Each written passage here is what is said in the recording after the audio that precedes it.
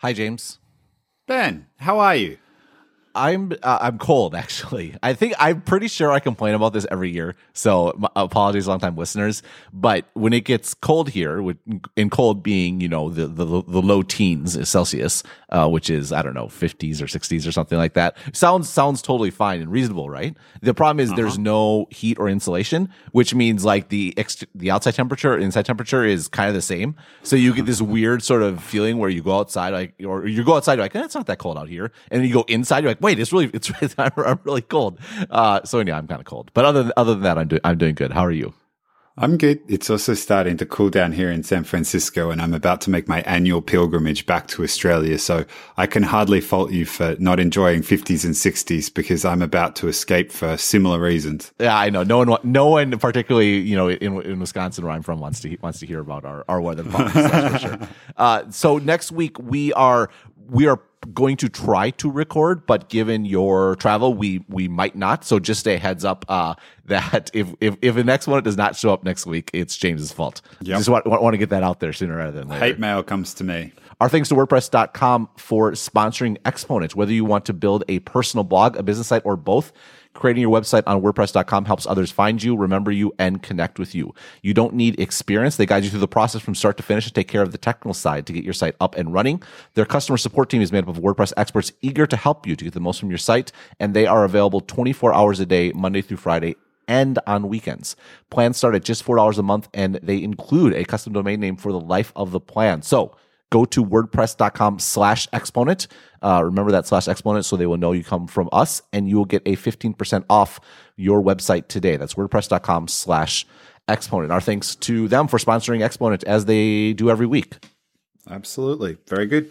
So, by the way, I did get a new computer. I know I mentioned it a few weeks ago, but we will see if we have time at the end, and I will tell you what it is. And so that will be a lure to stick to the end. That's right. Everybody's going to be wondering whether there are touch bars inside or not. Yeah, there's like 10% of the people that actually care.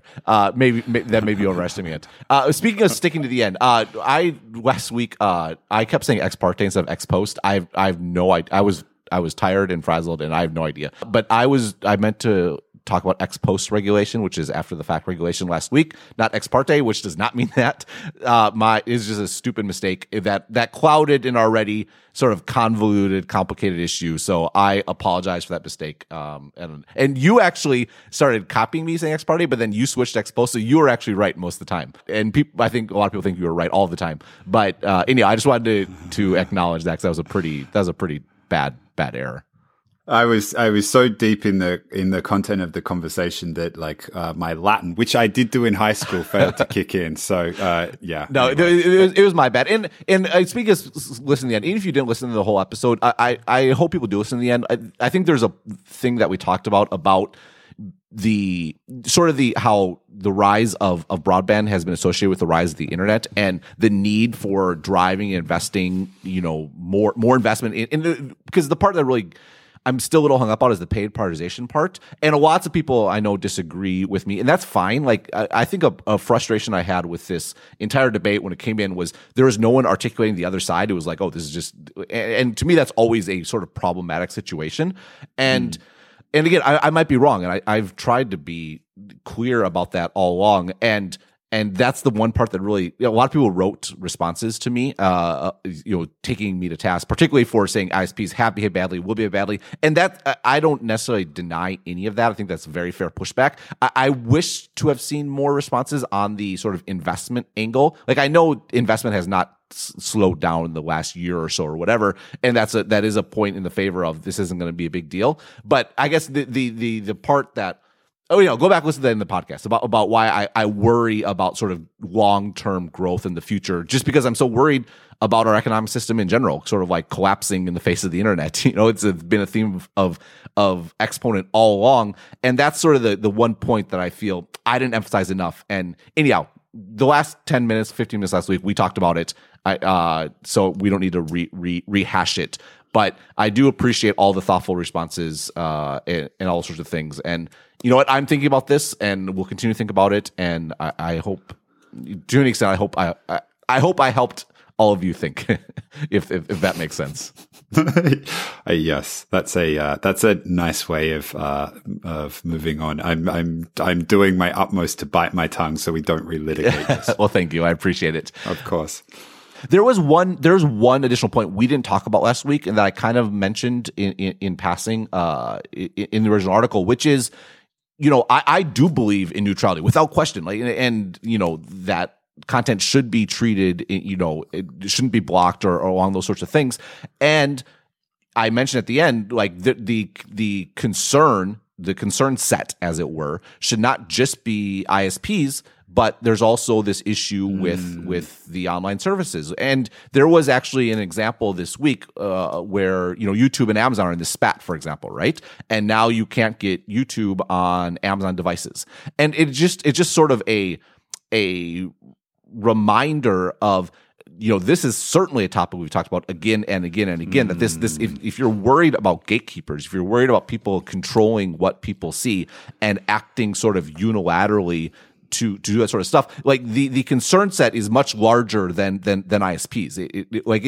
It contains these companies that we talk about all the time. Totally. I mean, I think people get pretty defensive about the topic when it comes to base level infrastructure providers. But as we keep moving further up the stack, like the opportunities for this to happen continue to improve. And it's interesting. I almost think about it in terms of aggregation theory, in terms of how people respond a little bit to it. They feel forced to be using these old school, old world providers because there's only one cable running into their home, and the idea that they're reaching in and tinkering as to what people see, that people find super offensive. But there are plenty of other opportunities further up the stack, places like Facebook, places like Amazon. But it's somewhat different because people that then, not that there are lots of choices, but they are willingly they're willingly being users of these products and services because the experience is so great. And somehow that buys these companies a little bit more leeway to get away with it. But it doesn't change the fact of what you just said. Like, the opportunity for this kind of thing to happen is immense. And in fact, it was one of our early episodes where we talked about how Amazon got in a spat with a book publisher and just deprioritized the results of all the books that publisher had. And I was like, wow, this could really be a thing further down the road, couldn't it? Well, what's funny is we actually argued in the opposite direction quite a while ago, where you were very concerned about Facebook and I was very concerned about sort of the infrastructure level. And my point was always, it's at the ISP level that the biggest concern is, because there's always sort of the open internet. So, I mean, it's funny that we've argued both sides, but I think that should be credit to us. I mean, not that just because I've thought so much about this and deeply about this, and yes, maybe there's mistakes that have been made or errors or whatever, but I think, if you listen to every episode of this podcast, we've wrestled on all sides of this issue, and we've kind of flipped around and gone back and forth. And I think that's, one, a good thing, and two, a reflection that this isn't a pat and dry sort of, situation. Like, there's so many moving parts and complexities here. And I appreciate your sort of invoking the aggregation theory point, because I think that really gets at this. Like, there's an argument where to rely on sort of economic factors and incentives. You remember I put that on Facebook. Like, Facebook, like they have an economic reason to not discriminate or do these sorts of things. And you've come back with the argument like, well, once Facebook is so successful and so rich that the motivations and incentives start to become uncoupled from the economic ones. And, if you apply that to this situation, the economic incentives are still very powerful for these sort of old school companies. Yes, they may have limited competition in wired broadband, but they're still very much bound by the sort of limits of like economic reality and what they do and what they don't do, in a way that companies like Google and Amazon and Facebook not only theoretically are not, but as we're seeing in practice are not. Yeah, I mean, it's a completely reasonable point. It's insane to see these companies go at each other like this in outright warfare, effectively damaging their economic interests, at least very much in the short term, if not in the long run as well. That's exactly right. I mean, Amazon, I think, has been an instigator in a lot of this, and their entire pitch from the beginning is the everything store, right? You go there, they want to be your one-stop shop for everything you want to buy, and they are willing to say, these sort of like highly popular, well-known products are not going to be available on Amazon, that you will have to go somewhere to buy it. And they've decided that sort of short-term damage, and they claim they're all about the consumer, all about the consumer. Well, what if the consumer wants to buy an Apple TV? What if the consumer wants to buy a Chromecast? Well, then they're actually not about the consumer. They're about Amazon gaining leverage for their other services so that they can get them on their products on their terms. Just for folks who haven't been following along the recent news, maybe we should explain what Amazon have decided to do. So Amazon launched the Echo Show, which was an Echo with a screen, and it had built-in YouTube support, and it was like a fully native app. You had all voice controls, and it worked pretty well. Google came back and said, no, you can't do that. Doesn't abide by our usage terms. It maybe didn't include various playback controls that Google mandated, or maybe didn't have ads. It was never clear exactly what the violation was, but they pulled support for it. So then a new version of the YouTube app then came out a couple of weeks ago, which was basically a web view. And like, I'm not for sure, but if you used it, it was like, this is basically using a web page. And needless to say, on that sort of device, it was a usability disaster. But at least there was YouTube content on there. And now Google has said, nope, we're pulling support for that too. And also we're pulling YouTube off of all of the Fire TV devices, like that plug into your TV. Because also Amazon, somewhere along the line, a couple months ago, they stopped selling Nest devices on Amazon, and they've long since not been selling Chromecast devices. And so Google's like, they're not selling our devices. We're going to cut off the thing here. I wish we could come to agreement, blah, blah, blah. Basically, both sides are going against their short-term economic interests. It's in Amazon's interest to sell everything. It's in Google's interest to have YouTube content as widely available as possible to, because massive fixed costs on the back end, they want to be the dominant sort of provider of this video, but both are willing to work against that to gain leverage in their various disputes. So, I mean, it's quite straightforward. They are valuing their long-term strategic interests over their short-term economic interests. Yeah, I mean, that's right. And it's going to be interesting to see how this plays out. But war, at least in the short run, isn't good for anybody, or at least not good for the parties that are involved in it. And you can see exactly, like, having your stuff not for sale on Amazon is probably not ideal. Google probably feeling a little less the pain of not having YouTube being shown on that Amazon device, at least for now. But even still, this is a real spat. It is, and you go back to, I mean, realistically, how many places are there to put video on the internet? If you actually want to be able to handle any sort of volume or any sort of thing, it's still very, very expensive. It's still a technical challenge, much more so than like text on the internet. And I think video has always been a little bit more of a concern for that reason. Like, there are still significant challenges to the sort of distribution that YouTube brings. And it's a situation where, given that YouTube exists, it's incredibly difficult to build up any sort of competitor. I mean, Vimeo is kind of like making a go of it, but by and large, given that YouTube has already built up the infrastructure and is willing to shoulder, tons and tons of losses. I mean, at this point, no one knows for sure how much YouTube makes. I think the last report was a couple years ago. Wall Street Journal mentioned it was still losing money. And that's despite the fact that if you look at Google's financials, you can clearly see, if you look between the lines, Google doesn't report in this either. It's all opaque, that YouTube is definitely driving a ton of revenue, but it's also very, very expensive. And the other thing with video, the sort of no marginal cost starts to really kind of break up with video because the bandwidth cost is so substantial. So it's a little bit of a different market. It's arguably an even more defensible market, though, for that reason, because you almost have an aspect of the sort of natural monopoly bits that we talked about last week, where they've already done the investment, they already have all the infrastructure in place, and to build up a challenger is just incredibly, incredibly difficult.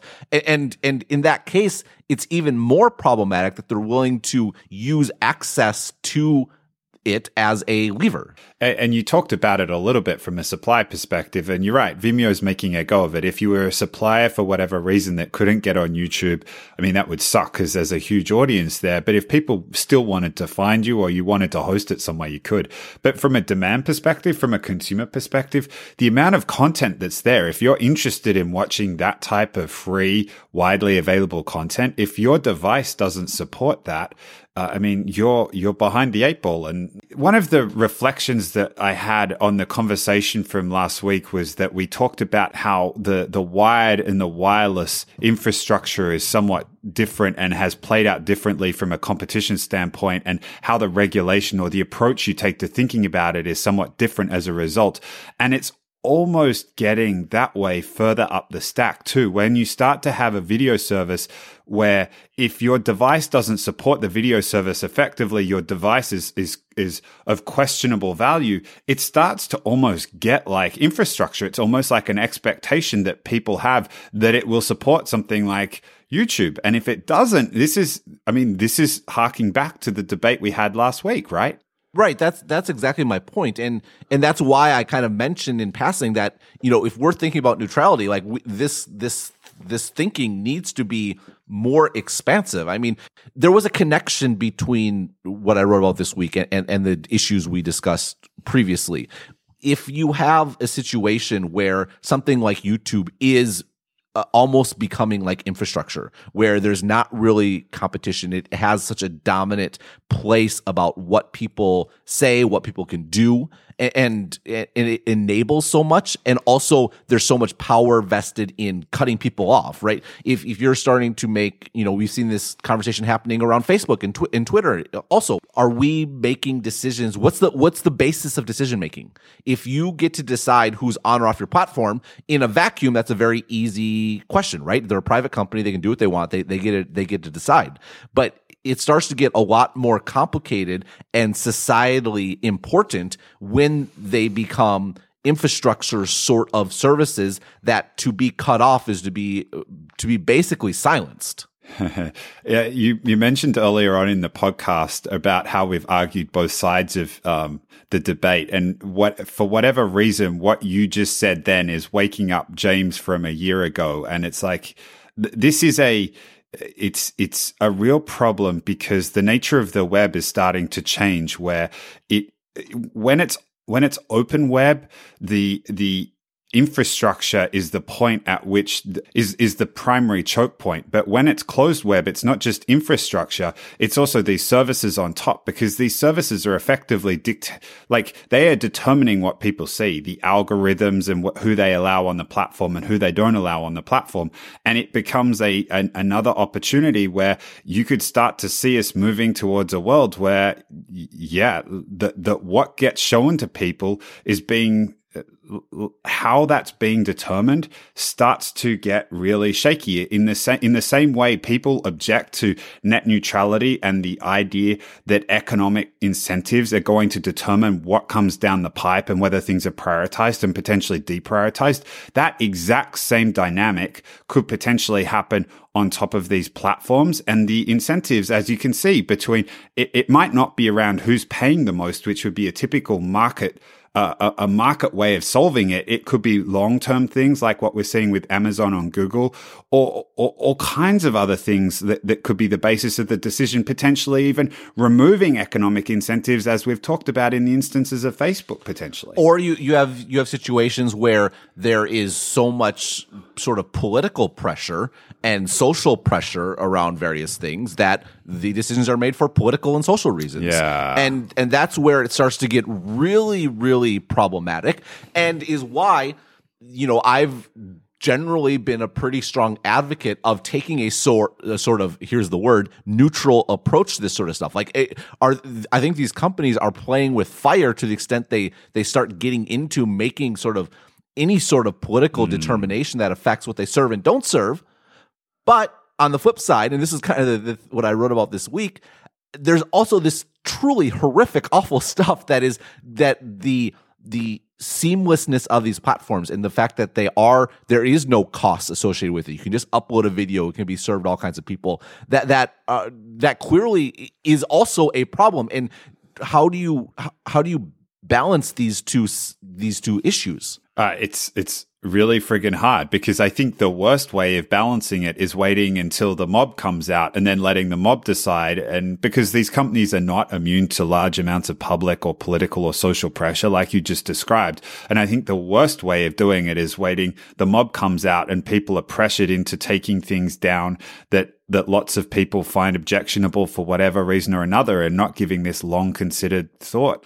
Beyond that, it starts to become challenging. And I almost feel like the way that it should be decided is obeying the law. Like that is the clear, bright line around this, which is like these companies have a responsibility to follow the law, and there have been rules that have been put in place around what's acceptable and what's not. And that's after that, it starts to get extremely, you start down the slippery slope, like what's objectionable, what's not. It starts to get pretty hairy pretty quickly. So let's get some more sort of concrete examples out here and walk through this sort of issue. So I talked about four episodes, four things in this article. So number one, and this was almost a more trivial one, which was useful because it was almost easier to talk about a sort of inflammatory topic if it's something that is not sort of inflammatory, if that makes sense. So number one was Apple had this terrible Mac OS bug that had actually been reported on their developer forums, and it was very interesting to see people kind of give them a pass for it being on the forums and not catching it. I mean, because why? Policing forums is hard, right? User-generated content is hard to manage all the pieces of. And I just thought it was striking to see a lot of like super hardcore like Facebook critics, for example, be like, oh yeah, I mean, how those forums are junk. How's Apple going to see something on there? And meanwhile, they're trying like, how can Facebook not find every single bad thing on their platform and police it? And Facebook is dealing the order of the scale that Facebook is dealing at, it's multiple orders larger than Apple developer forums, right? It's not even the same stratosphere.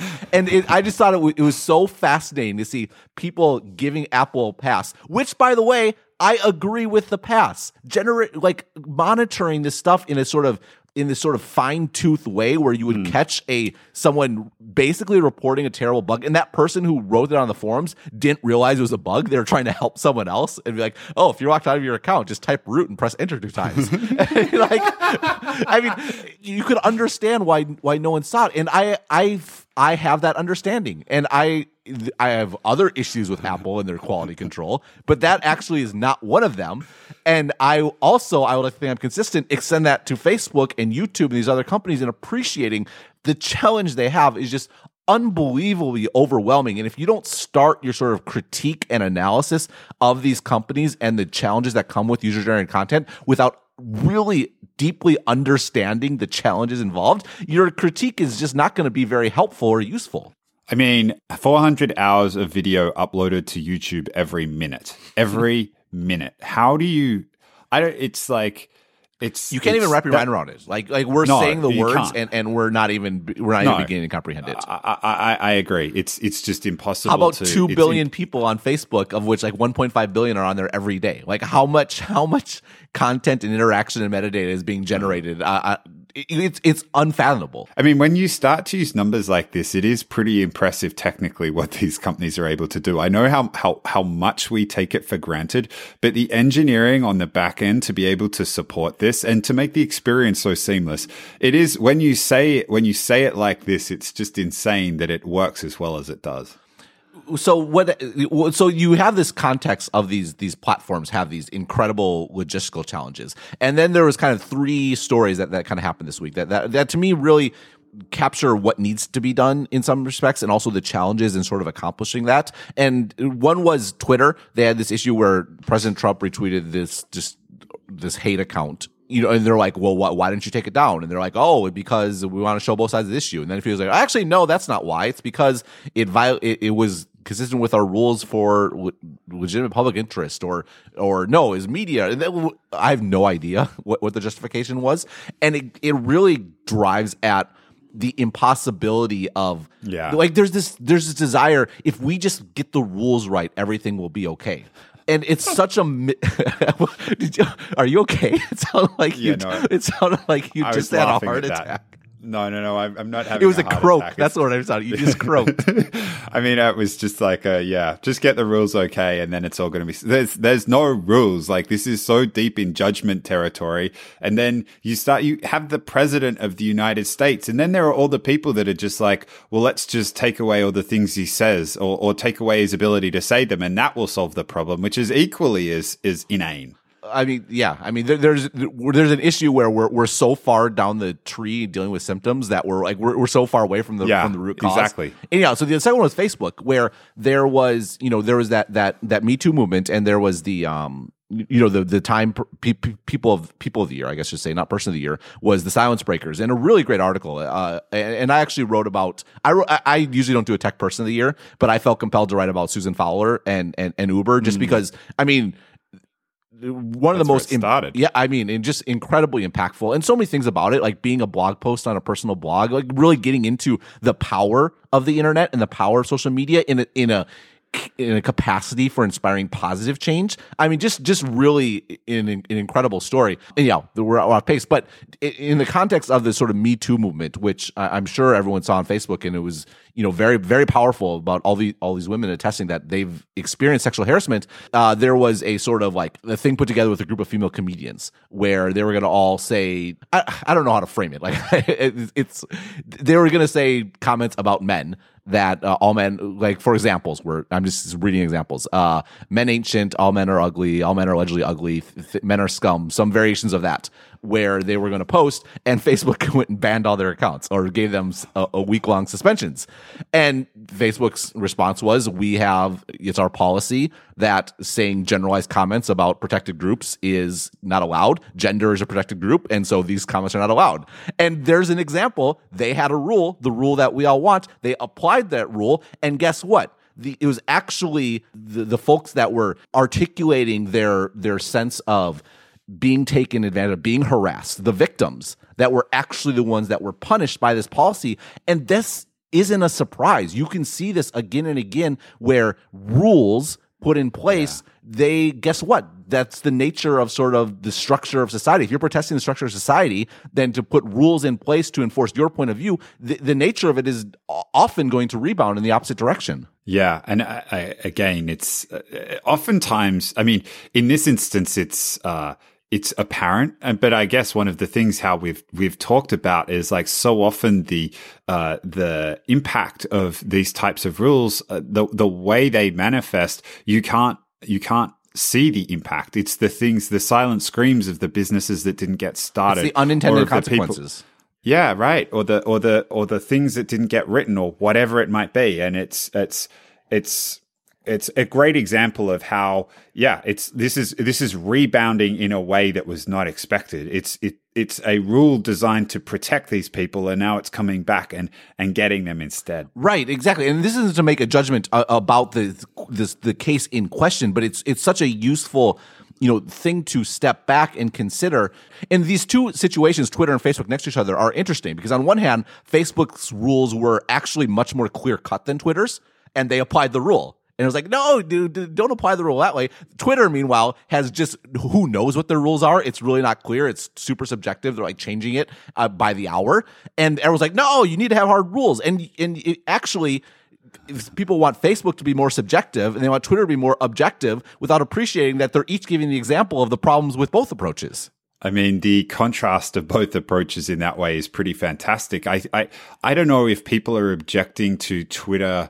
I mean, I think I would prefer Twitter to just come clean and saying we're just making a judgment call and it's our platform and live with it. And I almost feel like if Facebook had applied judgment as opposed to these hard and fast rules, they would have let the Me Too comments go through. But that gets at the tension, right? Like, totally. Who is making the judgment call, and what areas are they making the judgment call on? And this is why I thought the YouTube example was actually something useful to talk about as a third one. And in this case, there were child exploitative videos on the platform and child abuse videos on the platform, clearly unacceptable and wrong, and there were a lot of them. And BuzzFeed uncovered them with the help of a researcher activist. I don't have his name in front of me, and they wrote a big article about that. And YouTube, in response to the article, took them all down. And then they unveiled this week these new sort of policies around this stuff. And to me, it was useful to start with the YouTube one because there's no dispute about, there's kind of a multi-level thing here. One is, what content do you police? And two is, how do you police it? And you, on the Apple side, you have it's not really controversial. So you can kind of point out that this is a really hard problem, right? Whereas you say, oh, child abuse is a really hard problem. Like, I don't care how hard the problem is, stop it, right? Which is a correct and appropriate response. So the Apple one is kind of on the one extreme. And then you have the YouTube one on the other extreme, where clearly this is wrong and they need to do better. And how can they do better? And then you have the Facebook and Twitter ones kind of in the middle that get at, well, okay, if you figure out a method to do better, when should you apply it? So it's like a two-part problem. How do you deal with the content, and when do you use those methods? Yeah, I mean, that's a pretty reasonable way of approaching it. So most of this was spent on the YouTube problem, and something that really it's kind of one of those light bulb moments that went up my head is, it's always been the case that, and I've written this consistently and in all my writing, that you have to start with internet assumptions, right? All these businesses have to start with internet assumptions. They have to start with the assumption of, like, content can be distributed freely. And if you start with old world assumptions where, you were limited by printing presses and whatever it might be, or shelves on a grocery store, like, the very core decisions you make, if you have bad assumptions, everything else about your business is going to fall apart. And so to understand how to compete and how to build a business today, you have to start with internet assumptions. You have to start with the way the world works is going to work in the future, or else you're doomed. It's kind of funny that these companies really are so good at doing this in so many other respects, but they've allowed the content, like the moderation of content, to kind of lag behind in the old world. And I don't know if that's just been a little bit by design, like kicking the can down the road, or it's been out of laziness. Like, this isn't core to our business, so therefore we're just going to get away with it. But it's like, so much of the rest of what they do is not like that at all. Well, I don't know that that's totally fair. I mean, these companies do employ thousands of people. I mean, not all of them directly. There's, I think we've referenced before, like there was a really great article a few years ago. We'll find the link, put the show notes, about that sort of operation in the Philippines that does like all this review. Facebook. Yeah. But it does it for all these services. So there's some aspects, some of it is on staff, some of it's off staff, where they employ like tens of thousands of people to be reviewing this content. And well, how do they know what content to review? And they've made significant investments, particularly in the last few years, and that timing is important. We'll come back to it in a moment. Particularly in the last few years on machine learning and AI sort of things to sort of identify this stuff, and so that is using, like, that's leveraging the technology of the future to do this. And the other big thing is users flagging it, like people saying this is a problematic, and that's often what triggers the sort of human review. Someone has flagged this; it's an issue, and then someone will look at it and then put it up or down or whatever it might be. And so it's not, I don't think it's fair to say that they're just using sort of old world approaches. They are using new world approaches, and the flagging one is actually a great example, because what is, if there's a ton of supply, like all those videos on YouTube, what is there even more of?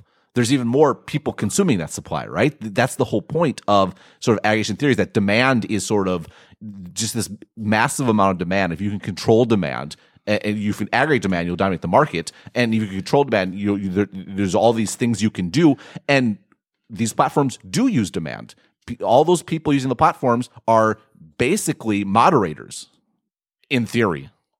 In theory, and I mean, I think that would be my point, though. I mean, that researcher that you referred to that went to BuzzFeed, he went to YouTube first, if I'm not mistaken, and nothing happened. And it wasn't until there was a whole bunch of press that came out that actually they went down the rabbit hole and like, oh, this is a real problem, we need to solve it. And I suspect that if someone had flagged a troublesome video, or he'd explained a process by which they could have gotten to the bottom of this, and they weren't immediately responsive to it, it would kind of, I don't know. I certainly hear what you're saying, and the AI thing makes a ton of sense. Like, this is a scalable way of solving the problem, and it probably only really became effective recently. So I do hear you, but at the same time, I still retain a little bit of skepticism that they haven't put as much energy and attention onto this as they possibly could have. Well, that's exactly right. That was my point.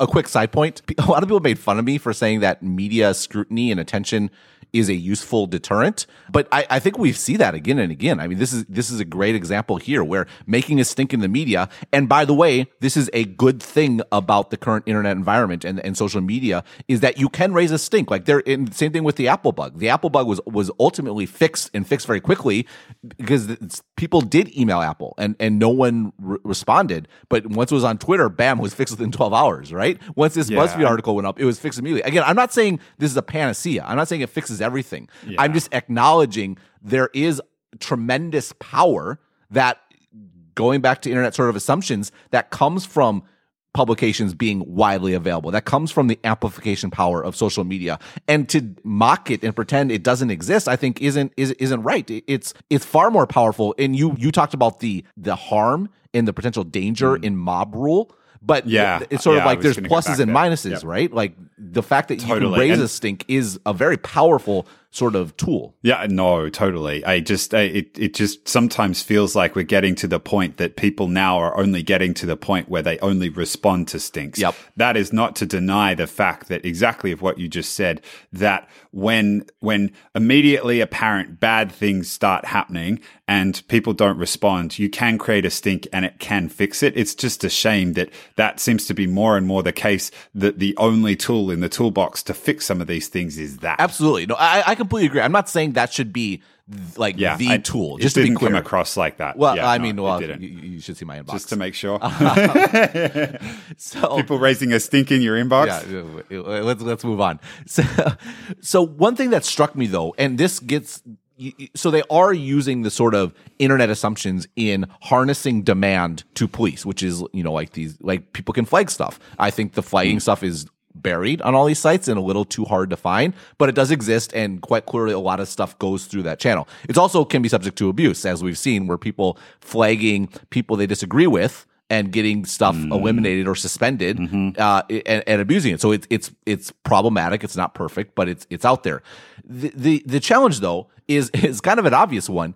The people who, let's take these YouTube videos, these child exploitation videos, the people who are outraged by those videos will, by design, not see the videos. Because what's the point of these sort of aggregation services? It's to give you what you want, and it's to create positive feedback loops where you get one thing you like and they'll give you nothing that you want. And they use data and they use all these algorithms, and you search, like, who's going on YouTube and searching for these videos? The people who would object to them are not, and they're not going to see them in the recommendation algorithm. The people who will see them are only those who want to see them, and they're not the ones that are going to report the problem. It is obvious when you say it like that, but until you actually articulate it, it could be quite easy to see how if you relied in part, which all these companies do, on these moderation features, for the reason you just stated, why they aren't necessarily going to work as well as you might think. It might result in there being less reports. Like the number of reports that they end up getting suggests there's less of a problem than there really is, just because like the moderation relies on people seeing things objectionable, but the way that those algorithms, and given the excess of content, and one of the core parts of the service is to surface the few things that you will enjoy out of the 400 hours that are uploaded every minute. Like, it's easy to see how in this circumstance the moderation wouldn't work, but it's only easy to see it when you say it like that. Because again, although it sounds obvious, that would never have occurred to me until you put that exact, like, in terms of the context of this problem, it wouldn't have occurred to me. What's interesting, though, is you can flip this on its head. The reason why the activist's name is Matan Uziel, and I apologize if I pronounced that incorrectly, but the reason why he and BuzzFeed could find these videos so easily is for the exact same reason. Right? YouTube's really good at search. They're owned by this company called Google, which is, you may have heard, is also good, is very good at search. And they have these fantastic recommendation algorithms that understands what you're watching and gives you similar things to watch. And it turns out you can actually use those tools. A normal person is never going to encounter these videos, but if you look for these videos, you will actually find a whole host of them, such that you can write an article that is rightly outrages people and rightly inspires this sort of demand for a response and forces these big companies to jump. And it's like, what's the issue here? YouTube always talks about 400 hours a minute, 400 hours a minute. It's really hard. It's really hard. Well, if you're taking a supply side, that's a supply side argument. It's saying the supply is so big, how can we police it all? But the entire point of these companies is that they're demand driven. So if you start with demand, actually you can find a whole lot of objectionable content a lot easier than anyone ever really realized. And the question is how many people at YouTube were sitting there saying, people are going to look for child exploitive videos, instead of thinking, wow, how do we go through all this massive amount of videos and see if there's any problematic ones? It's a very subtle shift in mindset. But to me, it's something that you just think about tech broadly. One of the great things about tech is this inherent sort of optimism, and that we're changing the world and things are going to be better. And it's so necessary for Silicon Valley to work the way it has in the last 40 years, for good and bad. But this presumption that, I think we can do it. And yeah, most of the time you're going to fail, but it's going to work next time. And we're doing good work, and we're doing all this sort of stuff, and we're working till the middle of the night and not sleeping and fixing bugs. Why? Because we're changing the world. And there's such a blind spot embedded in that view. And there's no better example than child exploitative videos being readily findable on YouTube and no one finding them. This point, I think, can be more broadly applied to Silicon Valley. I mean, it's such a good point. Beyond the searching, it's almost like Silicon Valley has been blinded to the potential for nefarious uses of the technology more and more often recently. I mean, reactions numerous times the immediate one that comes to my mind, and it's probably the one that sometimes frustrates me the most based on the research I've seen, is how Facebook impacts its users. But you see Zuckerberg, every time one of these issues comes up, he's slow to acknowledge that there's an issue and to respond. And it's almost, he had to be dragging, kicking and screaming. And on one hand, it's like a source of frustration. But on another hand, this is a really good frame for understanding why that might be. There is an inherent techno-optimism that is, how could this possibly be used for bad? We're just doing this for good. We're doing it to bring people together, for example. And it blinds people to the nefarious uses, and it makes it more possible for nefarious use cases to emerge. Well, I think there's another way to sort of frame the point that I'm making here. We've talked about, tech has always been thought of as its own industry, right? There's the CPG industry, and there's the banking industry, and there's the manufacturing industry, and there's the tech industry. And a point that we've made again and again is that's an increasingly outdated, dumb way to look at it, because think about the companies we talk about, right? Like Uber, right? Uber is that a tech company? Is Airbnb a tech company? They are leveraging technology to be in the hospitality industry or the transportation industry, or is YouTube or Netflix, are they tech companies or are they entertainment companies? Like these, to say that tech is its own distinct industry is pointless. And I've talked about this as a driving, something that I've thought a lot about in the context of Stratechery. By virtue of writing about quote unquote tech, there's a license to write about almost everything, because everything is impacted by tech.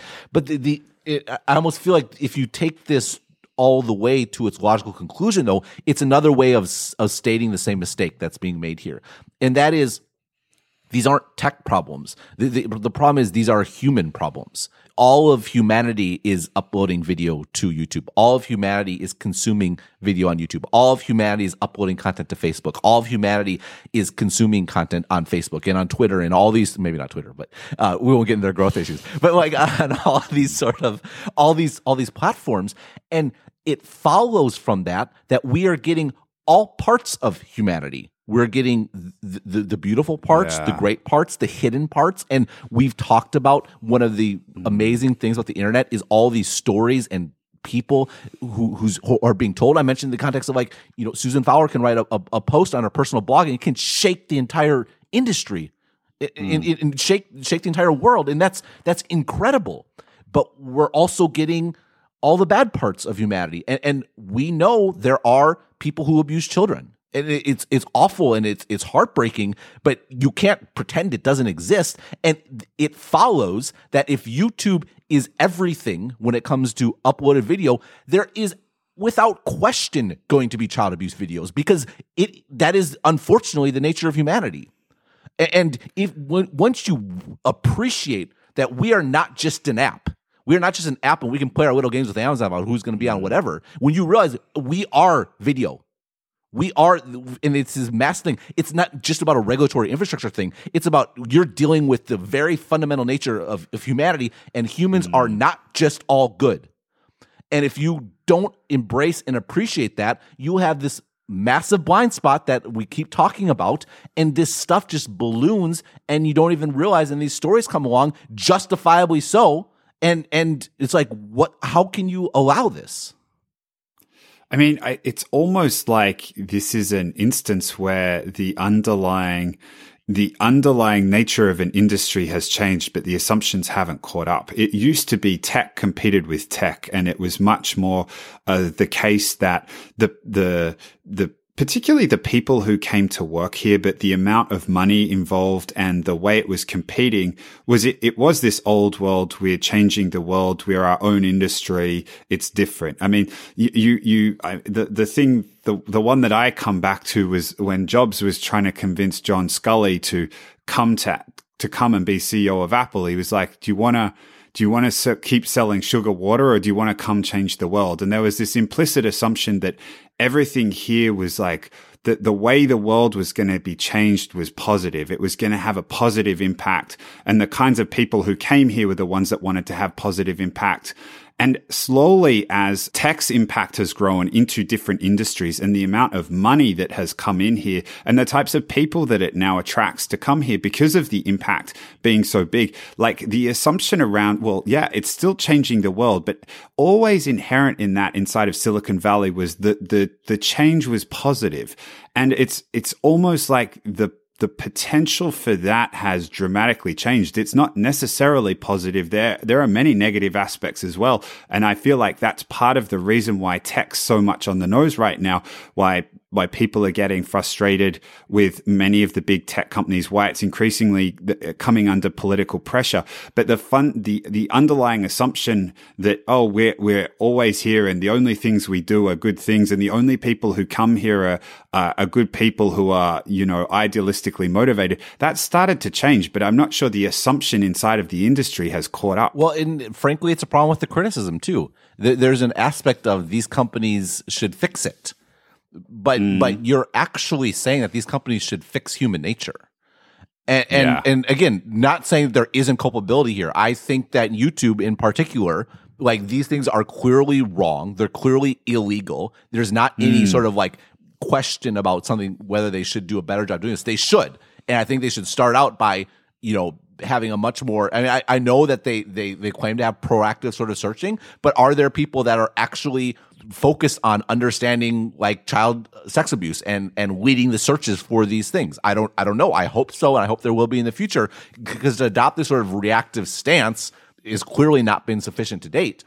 But at the same time, this gets back to sort of the political points. Like, if you're dealing with humanity as a whole, equally problematic is you're going to sit there as judge and jury, right? We've decided, at least in the United States, that we are going to decide this democratically. And yes, there's no one, I think my concern about government intervention credentials are very well burnished at this point, to say the least, right? But at the end of the day, the point of government, I made this point previously, the point of government is not to be efficient, is not to do like fast and easy decision making. The point is to be inefficient, to ensure, because we're making decisions collectively about what is acceptable and what isn't. And we choose that method because it's the least harm method. It's not the best method, but it makes it a whole lot harder for things to go totally off the deep end, as opposed to a massive centralized power. One person just decides everything. And if you're dealing with these companies, if you're dealing with humanity and making these fundamental decisions, I'm a little nervous about, on one hand, they need to do better. On the other hand, we have to draw, I think, And it's funny, we criticized rules before, but there's some aspect we do need to start thinking much more clearly about where this line is, because this power is tremendous. I mean, you're absolutely right.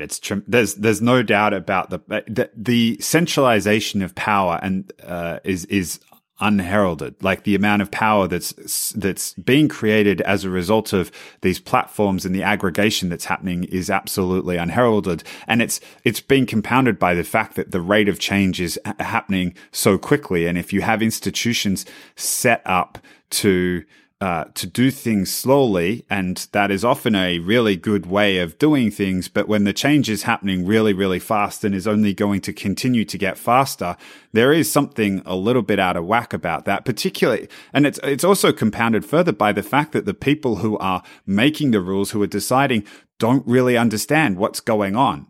It's not a great combination.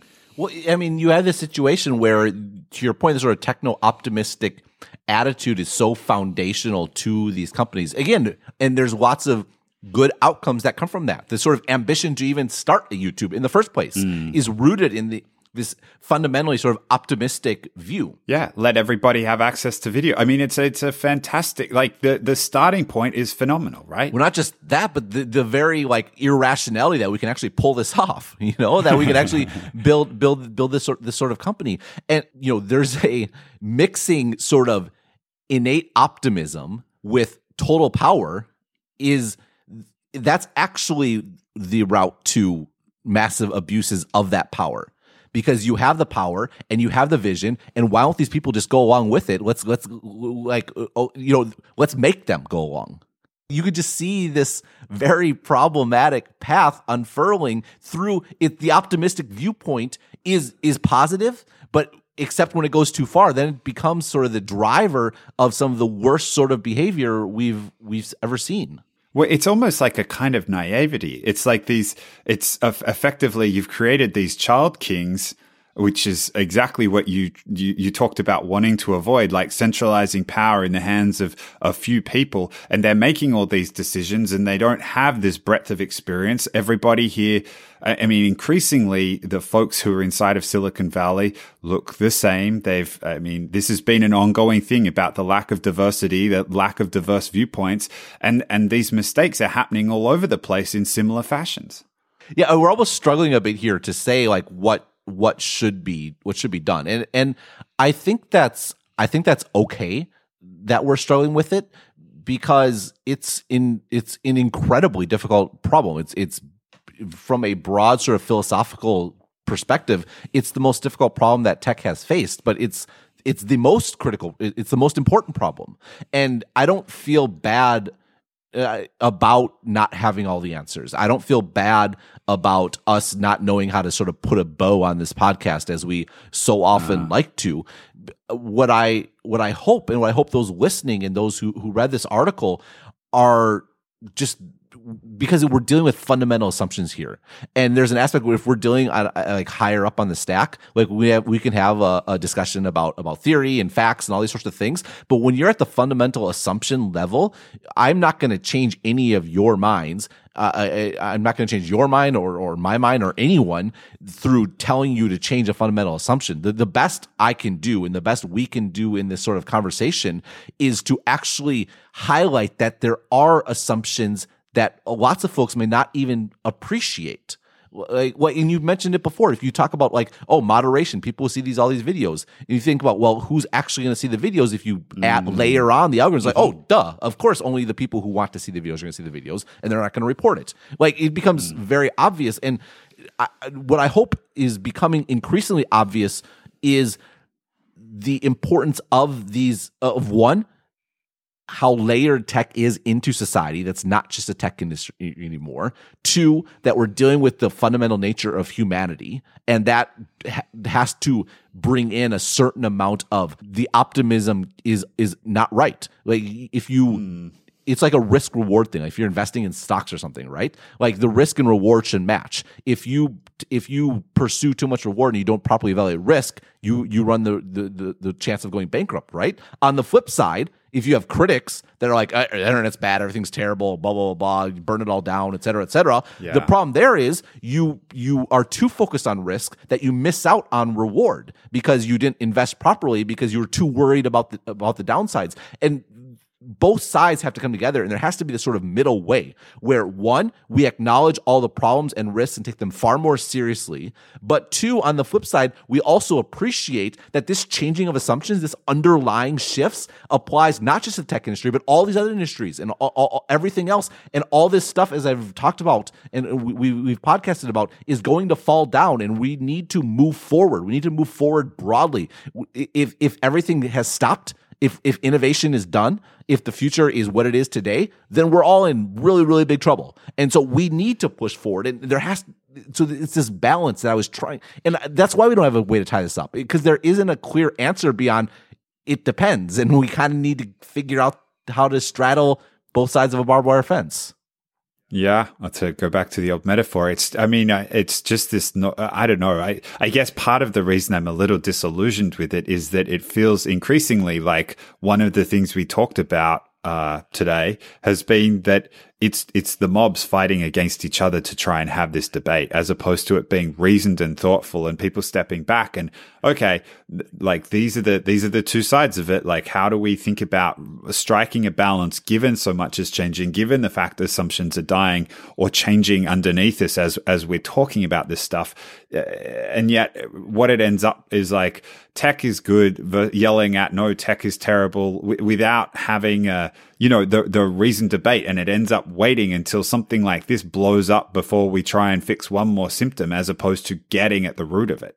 That's exactly right. And I mean, that's what in some respects I was trying to get at last week, and it's just a terrible topic to do it with. But like we have to, if your position, and this is absolutely that your side's right and the other side is absolutely wrong, then your position's probably wrong. And it doesn't matter what your position is about anything. The world is complicated, and context matters for all sorts of things. And this is a perfect example. Like it's like, oh, Facebook and Twitter should do more, and then they do more. Like, no, don't do that. Don't do it differently, right? YouTube should police this, police that, and then they police something you don't want to do. Wait, don't do that. Do a better job here. And on the tech company side, it's like, well, we have so much stuff. What can we do? We have so much stuff. Meanwhile, their entire business model is predicated on giving customers what they want. And if they actually thought about what people actually want, some of which is very bad stuff, then they would have a much better view of doing this. And this kind of willful blindness on both sides. Not good. Not good. And sorry, that's a unsatisfying summary, but. Again, but it's probably pretty fair. I hope I made you think. Again, gosh, it's worrying when we're having to like wrap up episodes 2 in a row where it's like the best we can hope for is we hope we made you think. Yeah, we muddled through. Yeah, it's funny. I've been thinking about. Like, I usually write the state of technology at the end of year. Like I've done that every year. And it's going to be dark this year. I mean, it's been a. For Stecker, from like a business perspective, it's been a great year. But I feel like for me, like writing, it's been just an utterly depressing year. I mean, talking about antitrust all the time and regulation and like that's not fun. It's like the Google YouTube thing or the YouTube Amazon thing would be so much more fun to just like let's talk about like the strategic implications and all this sort of stuff. Yeah, but right. You increasingly can't divorce that from these societal problems with what's going on here. And how can you not write about that?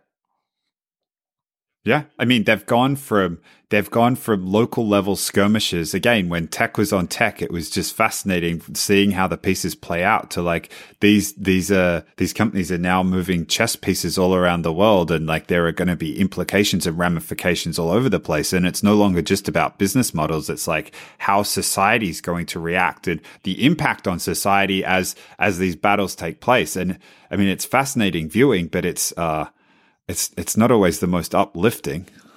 Indeed, it's not. So Anyhow, I did get an iMac, and people will be happy to know I got the larger hard drive, so I had to buy the higher end one, but I did buy memory separately. So it's the first time I had a desktop in like 20 years. It's kind of nice. Like it's just always there. Like I don't have to like set it up and like plug in and I can leave my windows in a certain spot and they're there when I come back to it. So we'll see. It's definitely new. It's definitely new, but it's been interesting. But anyhow. Honeymoon period. Yeah, we'll see how it goes. It's funny. I got it. I had it for like a week. It took me a week to actually get it set up, which is how these things go. Like replacing computers sucks. Yeah. Anyhow, that was a very abrupt digression to a completely different topic. But I might talk to you next week. We will see. Yeah. Yep. Sounds good. Otherwise, our thanks to WordPress.com for sponsoring Exponent. It's again, go to WordPress.com/Exponent to get a 15% discount on your order, and I will perhaps talk to you next week. And if not, the week after. Okay, sounds good. See you, mate. All right, bye-bye.